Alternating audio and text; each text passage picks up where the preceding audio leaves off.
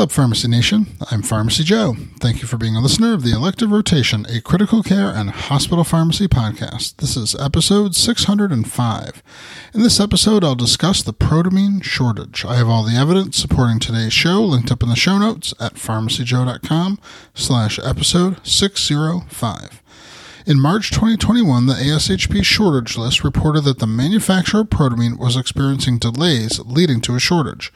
Protamine can be used as an emergency reversal agent for heparin and partial reversal agent for low molecular weight heparin. Significant amounts of protamine are also used in cardiac surgery to reverse the large amounts of heparin given to facilitate that procedure. The manufacturer of Protamine has provided a letter to customers stating that they have set aside a supply of previously manufactured product for medically necessary direct orders. Ordering information can be obtained from a customer service representative using the number on the manufacturer's product availability page, which I have linked in the show notes at pharmacyjoe.com/episode 605. Key stakeholders to involve in managing alternatives to this shortage include your hospital's cardiac surgery anesthesiologists and cardiac surgeons, as they are likely the biggest users of protamine.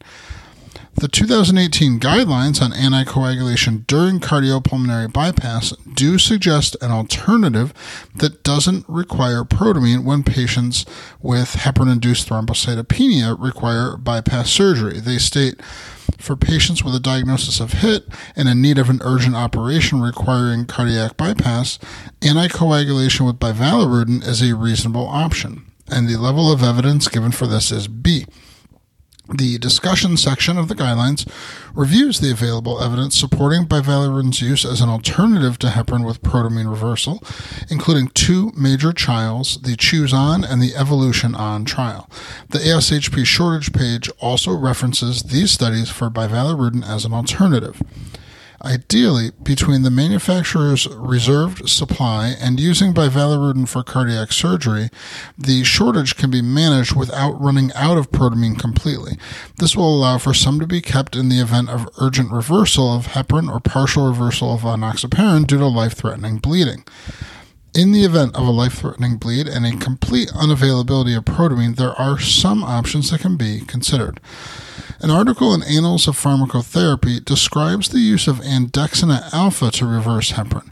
While not a practical alternative due to cost and availability, it may be considered in the event of a life-threatening bleed. And the Society of Critical Care Medicine's guideline for reversal of antithrombotics in intracranial hemorrhage states the following. We suggest considering recombinant activated factor 7A if protamine is contraindicated. This is a conditional recommendation based on very low quality of evidence. Being an activated clotting factor, recombinant activated factor 7A does present a theoretical thrombogenic risk, so the risk-benefit ratio should be carefully evaluated before deciding on this strategy for heparin reversal. If you have any other strategies for managing the protamine shortage, please share them in the comment section at pharmacyjoe.com/episode 605. And to access my free download area with 20 different resources to help you in your practice, go to pharmacyjoe.com/free.